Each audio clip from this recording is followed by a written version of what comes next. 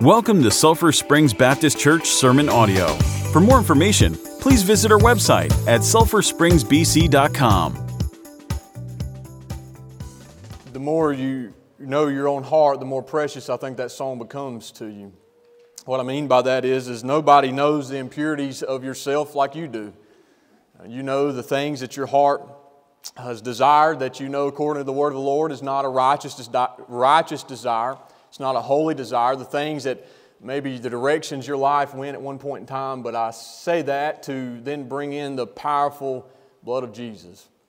It's able to cleanse you from all unrighteousness.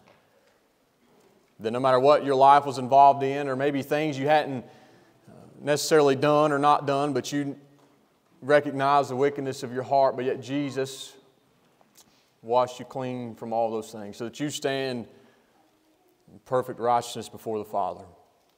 It's a wonderful gospel this morning. It's a wonderful message of salvation. I thank God for it. Does any of you have a testimony, a word of praise you'd like to share before we open the Word of the Lord this morning to study and learn together?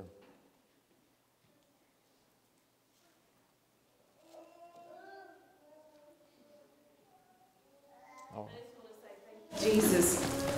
That's all I could think of, and all I could get out while they were singing that song is thank you, Jesus, because it's because of Him and that blood applied that I will be with Him in heaven one day. That's all that could come to me was thank you, Jesus.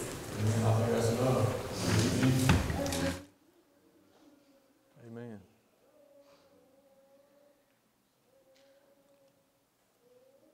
Anyone else?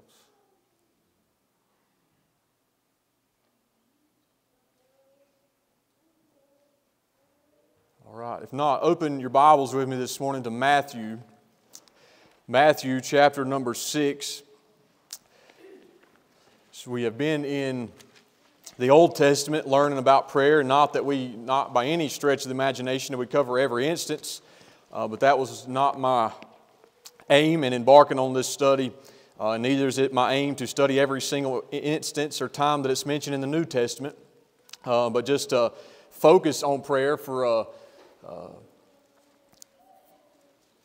the weeks leading up to our revival.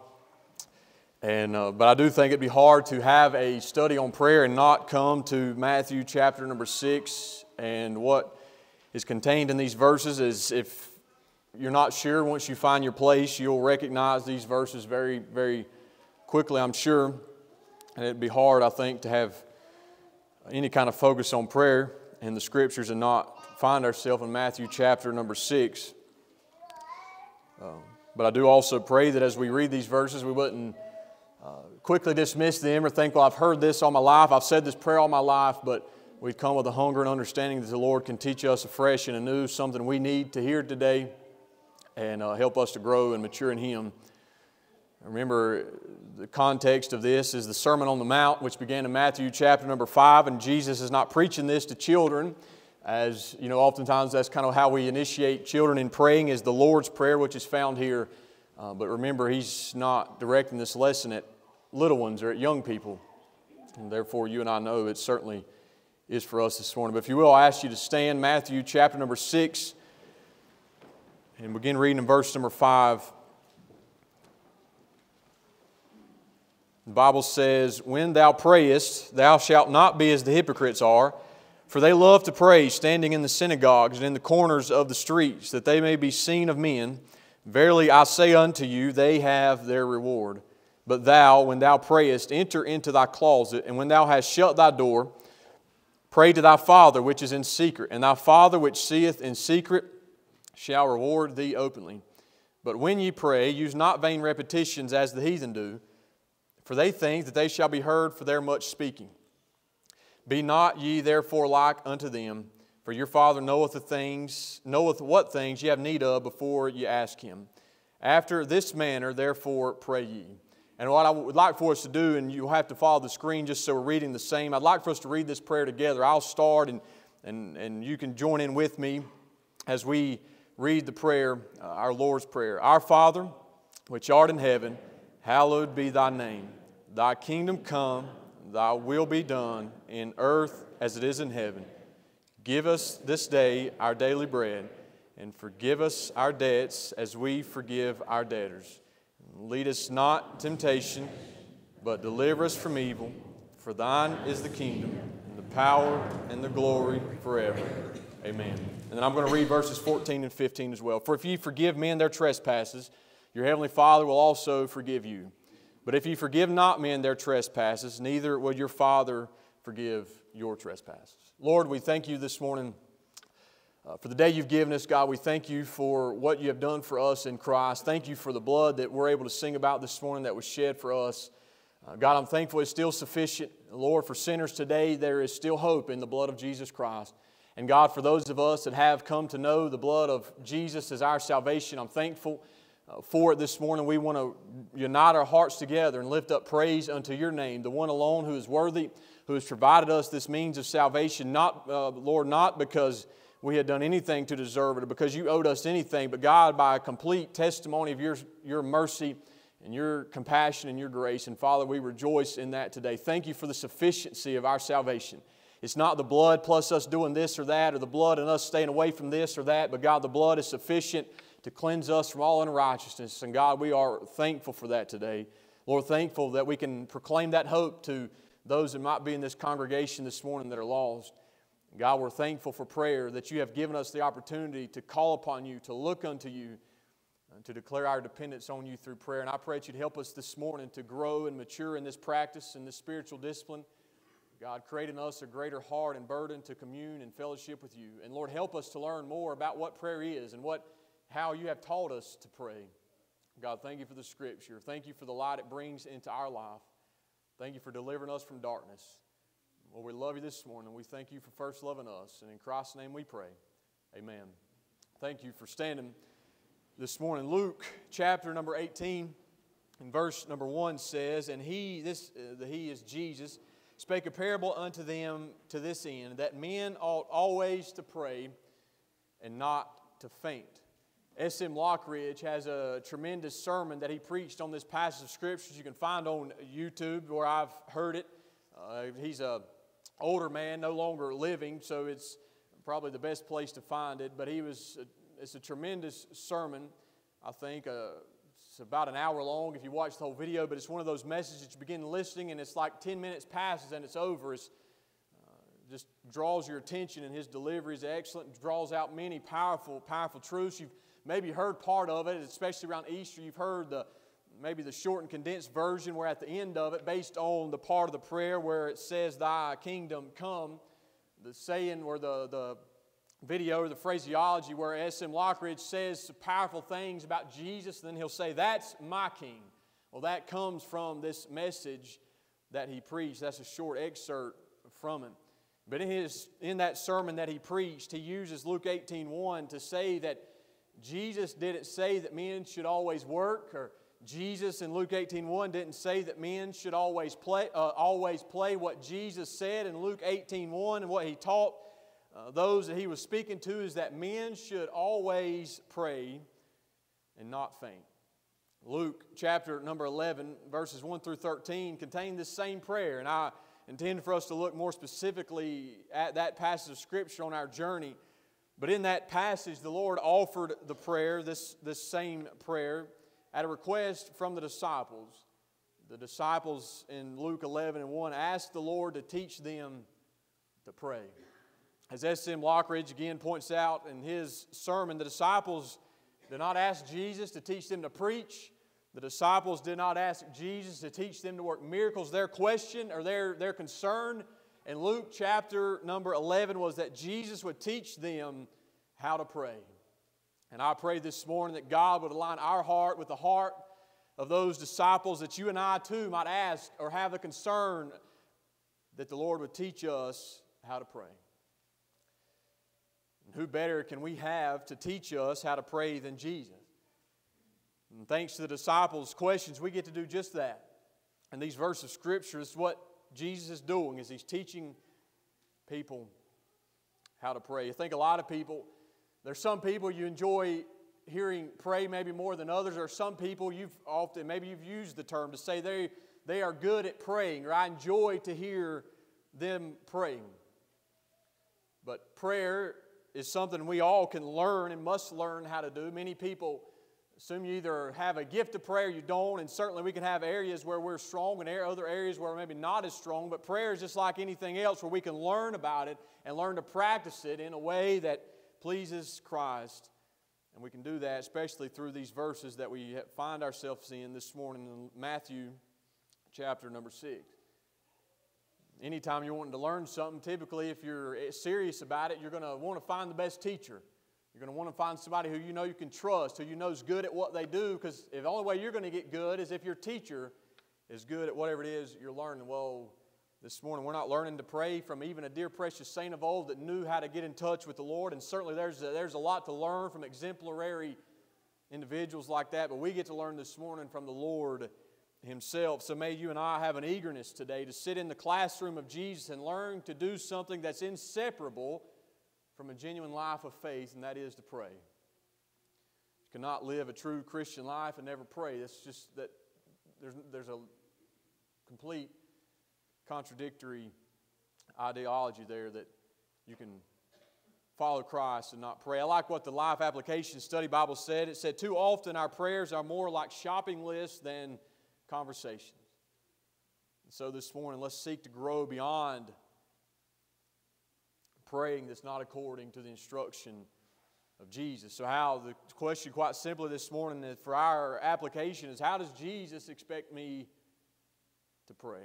Well, He says, first of all, in verses 5 and 6, that you and I should pray in private to the Father. He says, after, of course, in the Sermon on the Mount, many different instructions, pieces of wisdom and exhortation that Christ gives us, but He says, when thou prayest, after talking about giving alms in the first 4 verses, He says, when you pray, you shall not pray as the hypocrites. And here's why they're hypocritical. They love to pray standing in the synagogues and in the corners of the streets. And here's the great problem with that. Of course, we know Jesus don't have a problem. He's not speaking against us praying publicly, and the basis of praying publicly itself is wrong. Well, I thought about last week, you looked at Daniel. Daniel prayed, and Daniel went to his private room, but his windows were open. And of course, we know that Jesus don't never want us to pray out in publicly, but the key problem is what it says there in the middle part or latter part of verse number 5, that they might be seen of men. And so Jesus says, verily I say unto you, they have their reward. Quite an alarming statement from Jesus. I want you to notice too, as we begin though in these verses, that it doesn't say if you pray, as verse number 5 opens. It says when you pray. It's expected that somebody who believes in Christ, somebody who follows Christ, somebody who trusts Him, that He has shed His blood for you, that He is your Redeemer, that one day He will bring you into glory. If we believe that, then it's expected of us that we'll pray. He says, when you pray, don't pray like the hypocrites. So from that we can gather the implication is it's possible to pray, whereas we think naturally we're praying, we're doing a good thing. We can pray wrong. We can pray incorrectly. These individuals He's talking about, He calls them hypocrites. That word refers to a stage actor who wore a mask. So it came to refer to a pretender or a two-faced person. This group that Jesus is warning us against is a group of people who sought to pray in the most public places possible.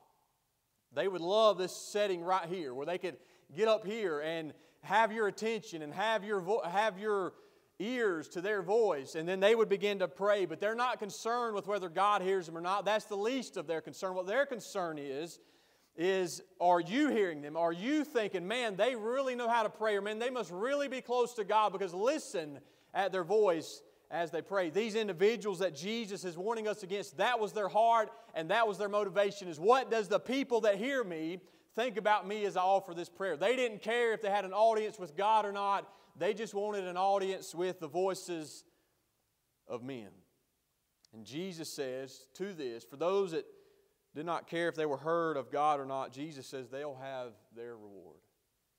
They'll have their punishment. Jesus' words here again are not warning us against praying in public. Praying in public can be a testimony. Praying in public can be a way to bring glory to the Father, but can also be done in a prideful self-exalting way. And that's what Jesus is warning us about. He's warning us about the wrong motivation for prayer. Prayer should not be something that you and I use for personal glorification.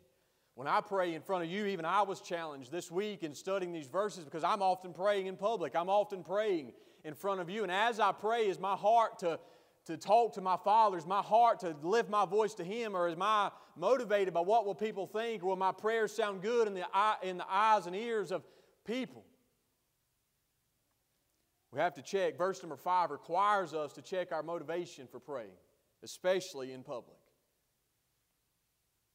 So Jesus says on the flip side of that, here's your instruction. Here's what not to do, but here's what you should do on the other side of that coin. He says, when you pray, again, when you pray, enter into thy closet. And when thou hast shut thy door, pray to thy Father which is in secret. And I love this. Thy Father which seeth in secret shall reward thee openly. Jesus instructs His followers, those that would genuinely come after Him, those that would genuinely live by His instruction. He says, rather than seeking to find the most public place, I think the implication is that these hypocrites, they never prayed in private. They never found their closet. They never genuinely sought a relationship with God. The only time they ever prayed was when they had a big, large audience. That's when they would pray. So Jesus says, on the contrary to that, what you need to do is find your closet. What that refers to is an inner room of a house. It wouldn't have had any windows. It was a private room. And Jesus says, when you go there, shut the door. It's the privacy. And pray. Completely opposite of praying that you may be seen of men. He says, pray to your Father, which is in secret. And your Father which seeth in secret will reward you openly. See, we pray not to find an audience with men. We pray to talk to our Father. I think for you and I, an application of this, a way to apply this is in terms of social media. You see, social media in our day is a platform kind of similar to what the synagogue could have been, where it says they're praying standing in the synagogues, in the corner of the street. Social media is our platform to get attention. And social media is our platform to have everybody look at our lives, kind of similar to what this public situation would have been in verse number 5. And I would encourage anybody to express your faith in those avenues. But again, we have to check our motivation. Are we putting forth Bible verses on our social media? Are we putting forth these things so that people think, man, what a good person, and what a good, godly individual? Or is our heart and our attitude to have an audience with God? If your primary concern is to have an audience with God, then your prayer is not going to only live on Facebook. And your prayer is not going to only be prayed as you type in the letters through your phone or through your keyboard. That prayer is going to be birthed somewhere else. The essence here, again, kind of like Daniel. I thought about Daniel as I studied these verses. Daniel went and prayed not because he wanted those individuals who passed that decree to see him. Daniel went and prayed because he had a genuine desire to follow God and to live out his faith. That has to be the motivation of our prayer. Why else would you go pray in public or private? Why else would you go pray in your inner chamber? It's because it's about your personal relationship with God. You don't care if anybody sees you. You just want to talk to your Father. That has to be the motivation of our prayer life. And I think this involves faith, because these individuals that Jesus is telling to go and pray in your closet, and then once you've prayed in secret, your Father which sees in secret will reward you in open. When they come out of their closet, nobody's going to know whether they prayed or not. I mean, that's the essence. But that's why it's about a genuine relationship with God. That person don't care. Because they don't care that men see them. They don't care that there's no evidence of their praying. Again, by no means take that I am minimizing public praying. But I am trying to bring out the truth that we have to be concerned and cautious about our motivation in the public aspects of our life. If what I do in public, I think if I say it this way is fair, if what I do in public does not match what I do in private, there's a problem. If the way you hear me pray on Sunday morning and I don't pray again until we come back on Wednesday night, that's a problem. If what you do on social media does not correlate in any way with what you do in private, there's the problem. There's evidence that what you're doing is just for the eyes of men. And that's what Jesus is cautioning us about here in these verses. But what a tremendous blessing closes out verse number 6. We pray in faith and we pray in secret. But here's the good news. Your Father sees in secret.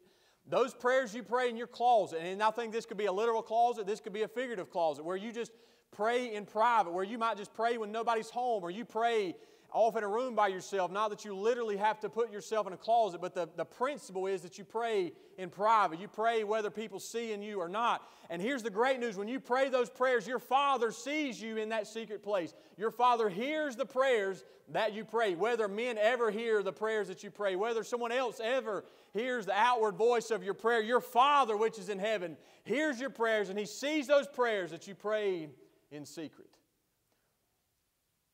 Whether you ever get an audience when you pray, whether you ever get called on to pray in a service, God sees the prayers you pray in secret.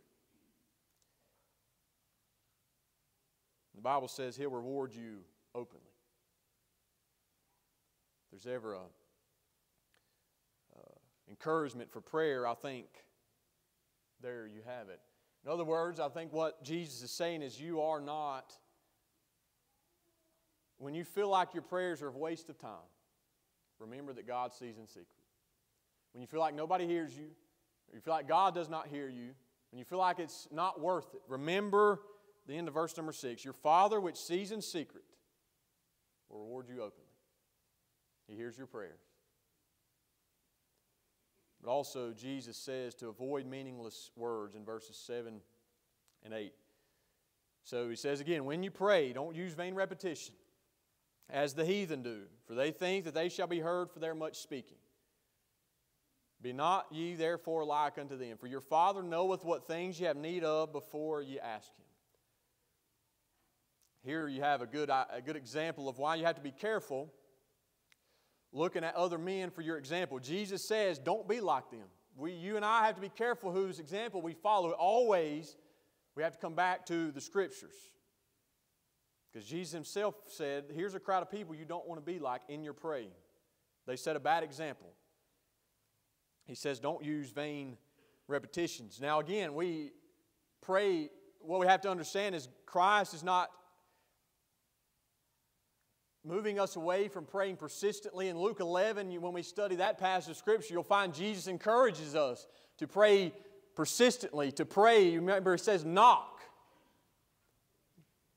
Talks about the individual who continues to ask for what they're wanting, and eventually they're given their request just because the person's tired of hearing it.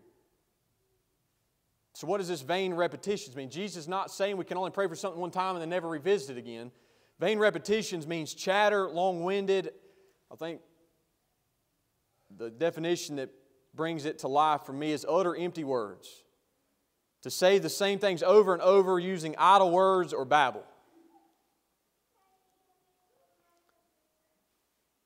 Jesus says there's some people who do this, and the reason they do it is because they think that just because their prayer's real long, that they're going to be heard. I think Jesus is leading us, based on verse number 7, to a principle that of quality, not quantity, is a principle of prayer. A prayer is not good or bad because it's 15 minutes versus 5 minutes. The whole motivation for these heathen that are described in verse number 7 is they just prayed a long time. But what they're asking for, they did not mean. What they're asking for, they did not really care if it came to be about or not. Their words are meaningless. It's what Jesus is warning us about. It's instructing us is that our heart should be involved in what we're praying. Jesus is not interested in us just spitting off words, especially words that we don't mean. That's not praying. Jesus would have us to pray with passion. Prayer is where your heart's involved, where you genuinely want to see what you're praying for. Praying persistently for something you genuinely, your heart longs for and your heart desires, that's pleasing to Christ. But just saying stuff over and over again, and whether you care about it or not, that's what we're being warned about.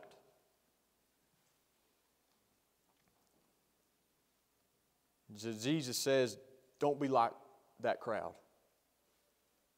Our heart should be involved in our prayers. And here's a encouragement the Lord gives not to follow this example. He says, your Father knoweth what things you have need of before you ask Him. Again, I've said this before, but when you and I pray, we're not telling the Lord about anything He don't already know about. We're not making Him aware of what's going on in our life because He's unaware. We're not reporting the daily news to the Lord when we pray. He knows all these things. He knows what we have need of before we ask Him. So there's no need to follow this impure example of prayer that the heathen offer. But then Jesus says, He gives an example.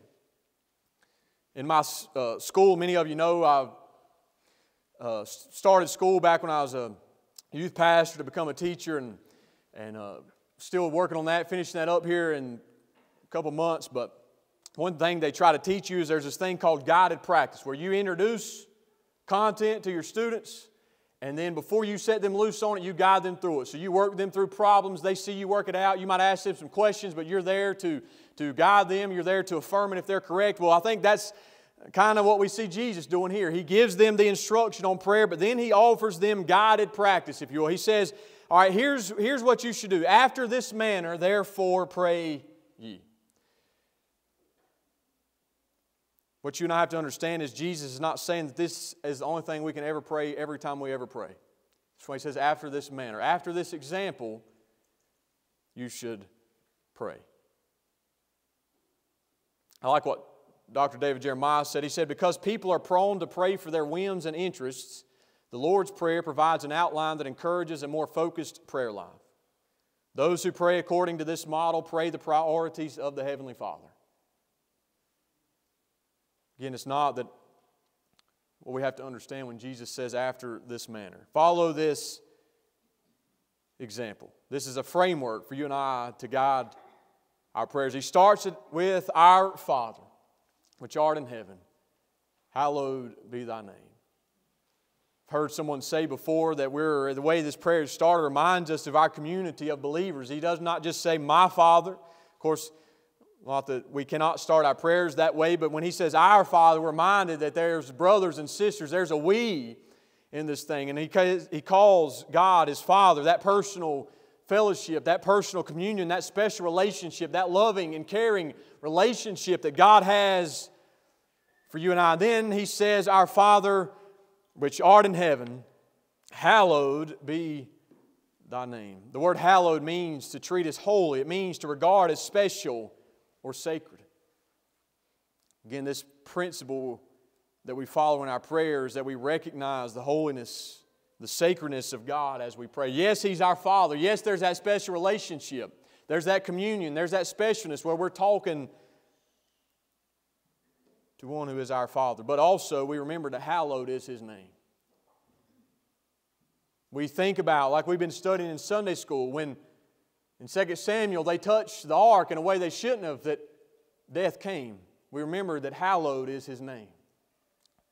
Remember, like Moses at the burning bush when God told him to take off his shoes and he fell down on his face. We also bring that element to our prayers where we reverence who we're talking to. That we're talking to the one who's holy. We're talking to the one who is absolute perfection. We're talking to the one who has no error, has no fault, and has no impurity. Hallowed be His name. We remember that He is in heaven. It's the setting apart of who we're talking to.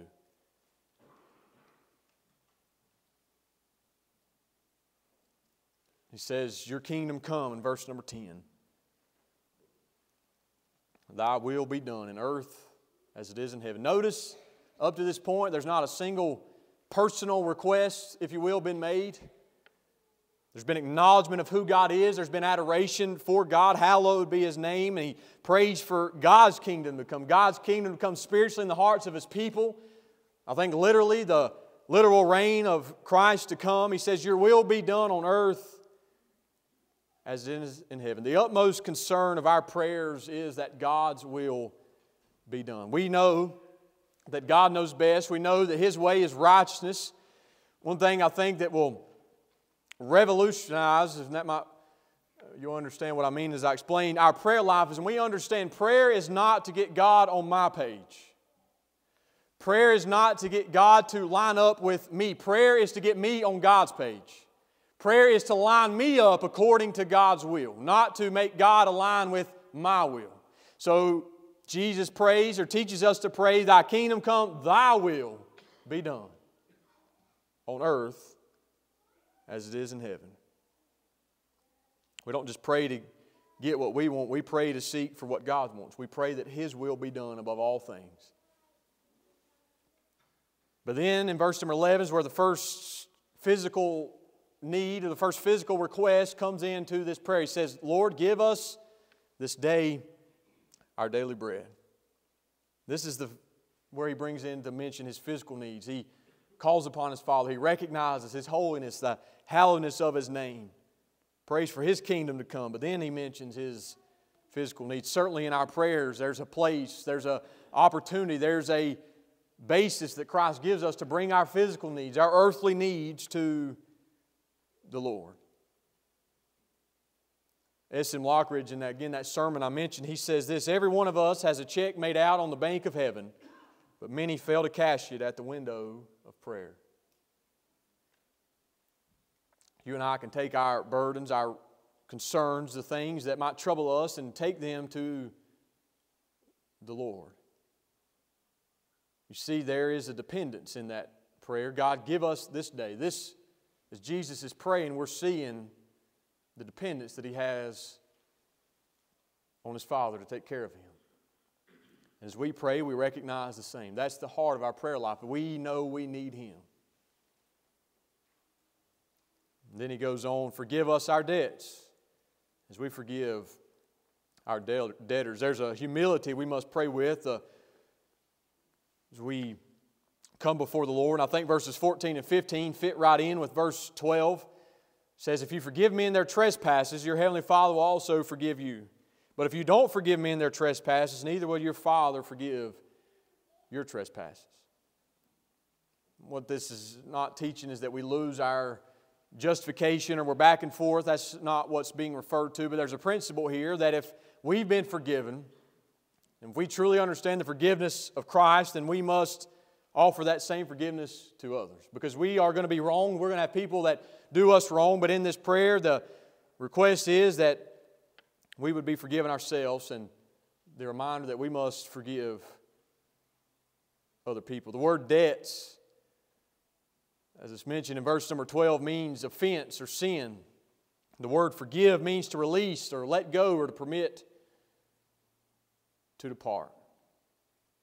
So as we pray, it's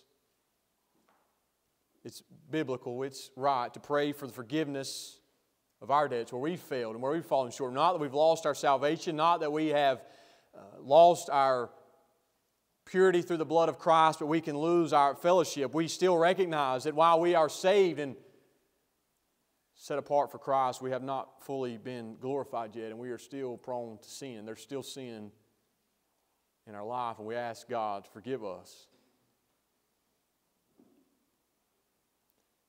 And as he proceeds in verse number 13, he says, Lord, lead us not into temptation. Temptation in the Scriptures can refer to positive and negative. Positively, it can refer to the sense and way God tests us, to prove us, to try us. But also, it can mean the negative sense, in that you're tempted or lured or enticed to do evil. We know that God does not do this. But even if it's referring to, and commentators say back and forth, which way is it meant right here, but even in those times where God tests us, if it's used in the positive sense, you and I can become weak in those times. So it's fair that we pray, lead us not into temptation. Certainly we pray that God would not lead us into the allurements, the enticements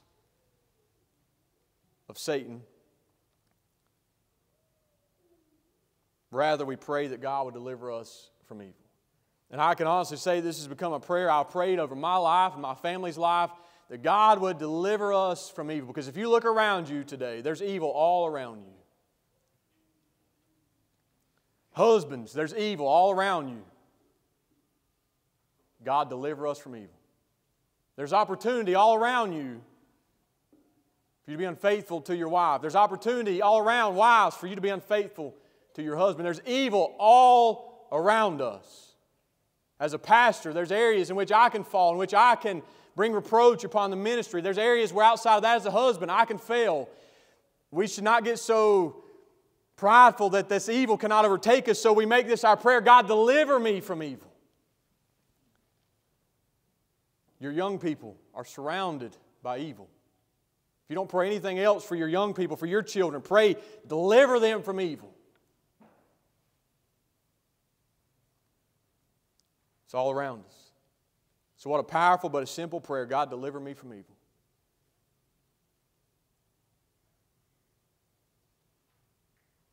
And then he concludes the prayer, for thine is the kingdom, and the power, and the glory forever. Amen. If you use a newer translation, it may not have that final phrase, for thine is the kingdom, and the power, and the glory forever. Amen. At least in that within the verses. The ESV, I know, for example, does not include it in the text itself, but has it as a footnote. And the reason for that is some of the oldest or manuscripts that were found after the King James Version was written did not have that included. Just to explain why that for you, if you're wondering why it might not be in your Bible. He concludes his prayer with amen. You hear that said all the time in church circles, and often wonder if people know what it means and why it's used, what's the purpose of that word. The word can be paraphrased. Amen can be paraphrased, so let it be. So it's like if I'm preaching and you say amen, basically what you're saying is what he just said, I say the same thing.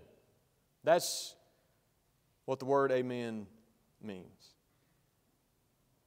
It's aligning yourself fully with and agreeing with what has been said.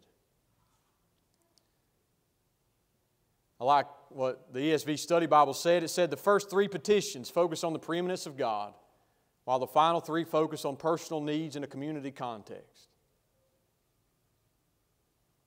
So before Jesus ever instructed us about bringing our personal needs, there's a recognition of who God is, His hallowedness, His holiness.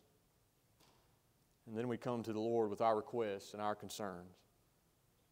Again, this morning, the ability to pray has nothing to do with how loud you pray or how long you pray. Jesus does not mention any of that when He taught the disciples how to pray. What He did teach them is not to pray for man's attention. Prayer is about our personal relationship with God. He taught them not to pray with meaningless words. Our heart should be involved when we pray.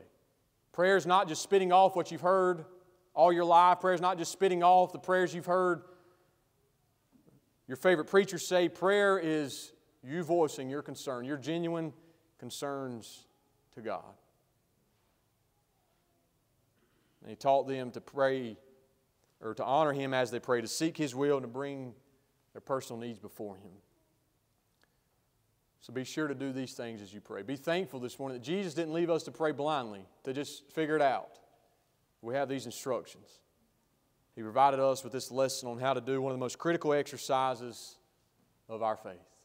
As we stand this morning, our musicians will come around, begin to play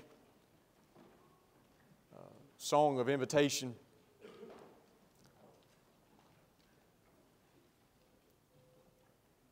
Let's leave you with a rather simple question this morning based on the passage of Scripture, based on the text. And that is, will you hear and apply this lesson? Know from reading this, Jesus would have us to pray. Jesus would expect us to pray. The question is, will you follow the lesson He's given? Prayer is just like everything else. We have to come under the lordship of Christ. And here He's taught us how to pray. And the question is, will you and I hear His teaching and follow what He shared with us? As Mark comes around and leads us in a song, if you need to come and pray, if you have a personal request, a personal need you need to bring before the Lord, it'll be a great opportunity to do that as Mark leads us in a song.